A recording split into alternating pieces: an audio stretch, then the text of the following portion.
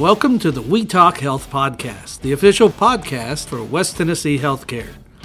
Please be advised that this podcast is not intended to replace any medical advice.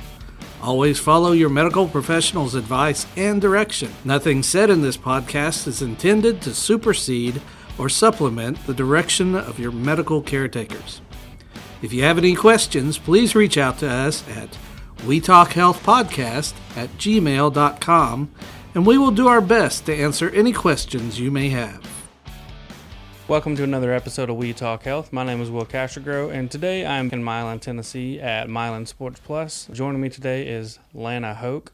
She is an occupational therapist with quite a few letters after her last name. You can check that out in the description, as well as Kathy Sudbury. How are y'all today? We're great. Thanks for having us. Doing good. Good. Thanks for coming on. So today we're going to be talking about occupational therapy. So Lana, if you could just kind of give me a definition of what occupational therapy is, and then maybe describe the difference between that and physical therapy, and we'll kind of go into it from there. Well, it would be very nice if there was a good definition for occupational therapy. However, it is very hard to define because it can look like so many different things depending on where you work, what setting, what population you work with. Generally, occupational therapists work with people throughout the lifespan to help people be able to live life to its fullest. And we work to promote health and prevent or help people to live better with injury, illness, or some type of disability. So how long have you been an occupational therapist? Maybe give me some background of like what your background is of. I graduated from OT school in 1992. I went to school at the University of Central Arkansas in Conway, Arkansas. Okay. Worked in a skilled nursing facility for a year and then moved to Tennessee. I worked with pediatrics for a little while, went back into a skilled nursing facility, did some home health, worked in the school systems, went to work for Milan General, and we did inpatient therapy, outpatient therapy, and skilled nursing treatments as well. So that's sort of a breakdown of the many places you can work as an occupational therapist. To become an occupational therapist, you have to, first of all, make good grades in high school. You need to have some volunteer hours with an occupational therapist. And then you apply to an OT school. You will have an interview in which you are asked different questions and they explore your background and how you deal with stress. That was a big part of my interview. And then once you do get accepted to an occupational therapy school, your coursework is very rigorous. Our education is based in science. We learn about anatomy, the science of movement, how things move normally. We also, in OT school, we have a psychological component. We go through coursework to address psychosocial issues with our patients. We can even hold group therapy sessions for people who may have different mental disorders or mental health issues.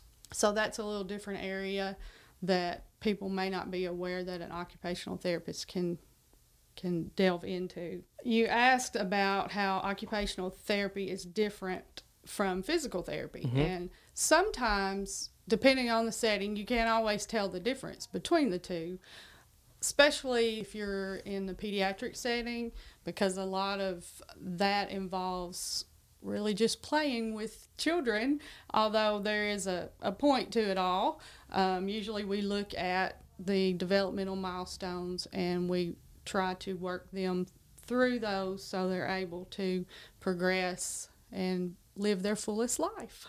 There are many different specialty areas that you can delve into as an occupational therapist. Once you get your degree, you can do just about anything with it. One of the reasons people have a hard time understanding what we do is just because of our name, occupational therapist. To a lot of people, that makes you think that we are getting you back to work. And in some cases, that's exactly what we are doing. But the profession was actually given the name occupational therapy in 1920. This was during the war. OTs became known as an entity during that war because of a need to almost trick the soldiers into participating in therapy. For example, you may have a wounded soldier whose leg was amputated. Mm-hmm. Well, to get them to sit on the side of the bed and work on balance, they may refuse to do that if you just walk in and say, let's work on your balance. Right. But the occupational therapist would come in and give them something purposeful to do with their hands, such as woodworking. And then they would agree to sit up on the side of the bed, Mm-hmm. working on balance, while they think they're just working on a project. Right. So that's really where the word occupation came from. Now occupational therapy has expanded, and the word occupation in our title refers to any activity a person needs to do which has meaning to them. Examples could be basic activities such as eating or dressing, to more complicated activities such as cooking, managing a home, returning to work or school, or participating in a sport. And some of the benefits of occupational therapy may include learning new ways of completing activities to decrease or prevent pain and injury, which may help people avoid surgery. Mm-hmm. We can also work to recover the use of an injured body part through exercise and other techniques, and regain independence with daily occupations. So that could be, we may need to modify the way a patient does something. For example, if you've had a hip fracture, you can't bend to reach your feet. So we have adaptive equipment that we teach the patients to use so that they don't have to bend, but they can still put their pants on and they can still put their shoes and socks on. Mm-hmm. So that's just an example of how an OT would go in to help a patient in that situation. So what got you interested in occupational therapy? I knew I wanted to be in the medical field, Mm-hmm. and I first considered physical therapy, but I did not like feet, and I did not want to touch feet at the time. That's a very valid thing. Little did I know, as an occupational therapist in some of the settings, you end up sometimes helping people take baths and washing their feet. So I got over that quickly. Oh, you were thrown to the wolves, as they say. Exactly.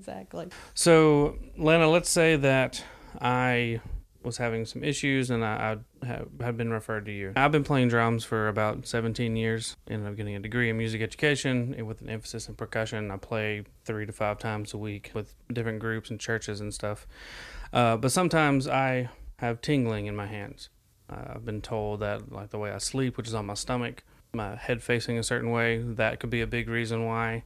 So I guess, not that I'm trying to get a free Just try and get a free session evaluation here. free evaluation, but if I were to come see you here in Milan, what would a typical appointment with you look like? Okay, well, you would come in for your first visit, and we would definitely do an evaluation, and that would include a in-depth history to see what other type of medical issues you may have had. Mm-hmm. We would look at all the movements you would go through in a day. We would assess your movements, look at your neck and see how your neck can move, and if any of your movements reproduces your symptoms. We would check your nerve tension, and we would provide you with different exercises, the ones we felt were the most appropriate to help your condition. Okay. And we would send you home that first day with some exercises that you can work on to see how those would affect your symptoms. Mm-hmm. Then you would come back for follow-up, and we would progress you as we need to. I've done several podcasts and had several conversations with different entities of Sports Plus and Live Therapy in downtown Jackson. And the common denominator that I guess I've learned after speaking to all of you is therapy doesn't only just happen while they're here in the building with you guys. There's a big aspect of it that is the quote-unquote homework that they are sent home with. So I guess could you talk a little bit more about that? Yes. When we have a patient come in, we look at the patient and ourselves. We're the team. Mm-hmm. The patient has to have their responsibilities. They have to be invested in what they are doing. And so every time they come in, we will look at the home exercises they were given and adjust them as needed. So that would look different depending on the different diagnoses the patient may have. Mm-hmm. For example, if I had a patient who has come in with a stroke, what I would do as an occupational therapist, I would check their movement, and if they had any movement limitations, then they would be taught exercises to help with that movement. Also, we could educate their family on how to help them with specific exercises. And if needed, we would also teach them how to dress themselves with only good use of one hand. Mm-hmm. In the case of a person who has had a diagnosis of arthritis that has come in to see us, we would look at how they normally do their different tasks at home, from getting dressed to opening pill bottles to cooking tasks. We would teach them about joint protection techniques and exercises they can do to strengthen the muscles around the joint, mm-hmm. so that we can help them be able to live as pain-free as possible. We also delve into energy conservation techniques for those patients who may have autoimmune disorders that they just get tired very easily. There are several different conditions which cause that. Mm-hmm. So we would educate our patient how to arrange things in their home so that they're able to do the things they need to do and not become as tired, or to let them understand it's okay to take a rest. That this society is so pushed towards go. People almost feel guilty when they stop and rest. So a lot of what we do is, I guess you could call it behavior modification in some way, because we try to promote a healthier lifestyle at the same time as trying to help whatever disorder the patient is having at the time. There is also a specialty area of hand therapy, and in that you would see maybe a patient come in after surgery and they require a splint to be made for them to hold them in a good position while they are healing. Mm-hmm. And then we would go into the treatment aspect of getting them to be able to move and regain their strength so that they can do the things they need to do, whether it be go back to school, go back to work, or just be able to take care of themselves at home. Mm-hmm. You mentioned a splint. Do you do that? Yes, I do. I do that here. So in Milan. OTs do that? Absolutely, they do. See, that's something you probably didn't realize, that an OT can put a splint on them. Nope, I did not know that. You taught me something today. Thank you. You're welcome. Very welcome. Well, I know you specialize in for stroke patients. I'd like for you to touch base on that. That's here in Milan, and if you could tell a little more about the SABO program that you have, and a little more details of that specialty that you have. Okay. With the SABO arm training program, we assess a patient who has had a stroke, or it could be any other number of neurological issues in which the patient has limited use of their arm or hand. There are different programs and different products that the SABO company offers. They can range from things that they wear on their hand to help with positioning, or things they wear on their hand that's an exercise device.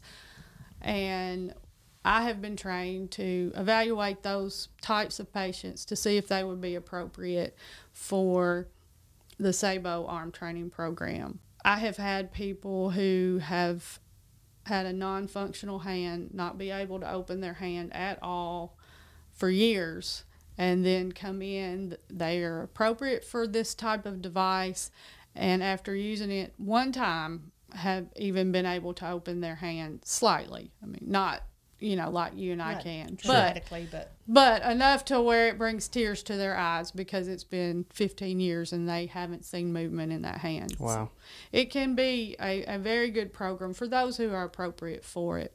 When you say appropriate, would it be like someone who has just a stroke patient, or what would cause that? The appropriateness would be the amount of movement they have, the amount of tightness they have in their hand. There are certain criteria that would prevent them from being able to use the devices. And so that is something I would be able to address at an evaluation. And I'm also certified in the LSVT BIG program, which is a program to treat Parkinson's patients or anyone with movement disorders similar to a Parkinson's patient. That is a very standardized program that teaches the Parkinson's patient better movement patterns. It involves a commitment by the patient. They are required to complete a specific set of exercises and activities at home, which goes back to the home exercise program issue, and it teaches them to have bigger movements, and it works on balance and weight shifting. That's a big problem that people with Parkinson's can have because their movements get smaller and smaller and smaller, and it's not necessarily a physical reason, more a perception that their movements are normal when they're really not. That's what the evidence has shown in all the studies that have been done on this type of program. And you've had great success with that, correct? Yes, we have.